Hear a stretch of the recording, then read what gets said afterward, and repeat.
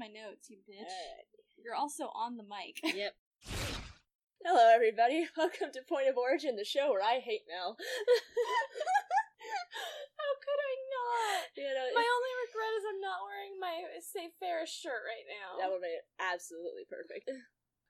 Jesus Christ.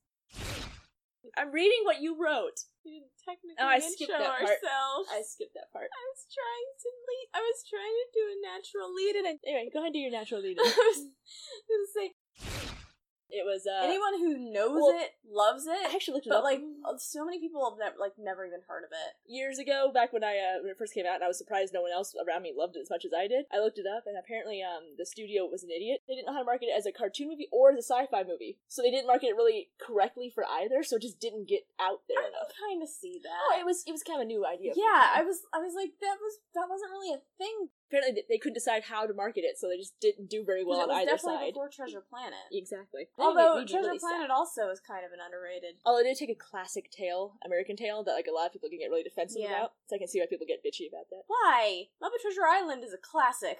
That's the thing, is people don't want to see classics rebooted. They can shut their little bitch ass mouth. Fake news. No, don't you dare. You better erase that. Probably for my own sanity. I feel like he gets like a nickel every time someone says it.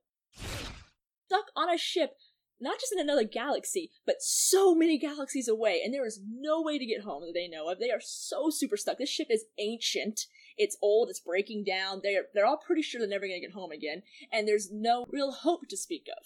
They get there, and a lot of people they just like, and they assume they're going to try until they can't try anymore. Yeah. But there's a couple people who give up.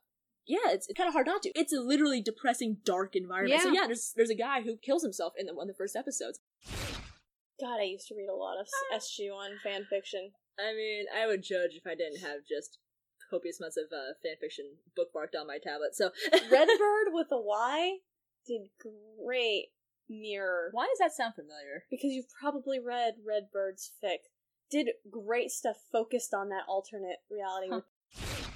That high-pitched sound. I have to figure out a way to edit that out.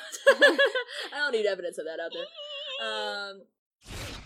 I know the labyrinth, the shadowy place, you must not go there. I mean, something I would have killed. I would have loved it all that you see. Jesus. I wanted some Mufasa. Alright. It's like, edit.